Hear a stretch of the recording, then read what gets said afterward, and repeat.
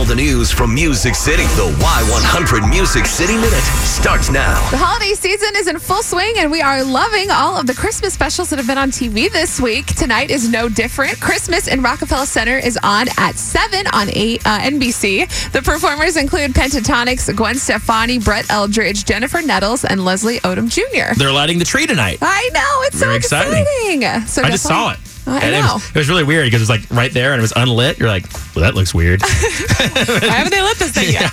Yeah. The Grammy nominations were announced yesterday, and some of our favorite country artists have reason to celebrate. Miranda Lambert being one of them. She is nominated for Best Country Song. She's going against Little Big Town's Better Man, Sam Hunt's Body Like a Back Road, Chris Stapleton's Broken Halos, Midland's Drinking Problem, and of course, her song Tin Man. The Tin Man, I guess, going through a lot of times where I felt pretty empty, I understood a whole new meaning. I mean, how many times have we seen The Wizard of Oz, But it's something that the world shares.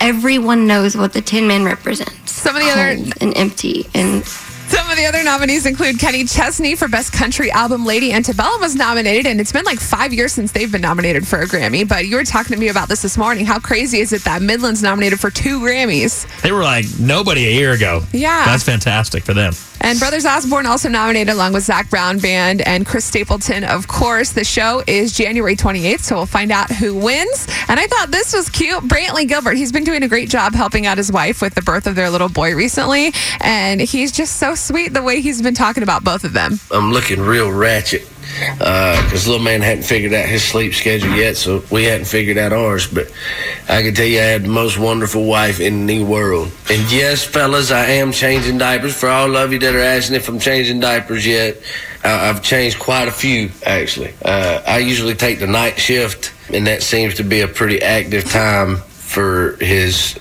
stuff. So yeah, I've changed quite a few. So it's definitely cute to hear him talking about that, and I'm glad he's helping out around the house, and hopefully he'll come out with some new music soon. That is your Music City Minute.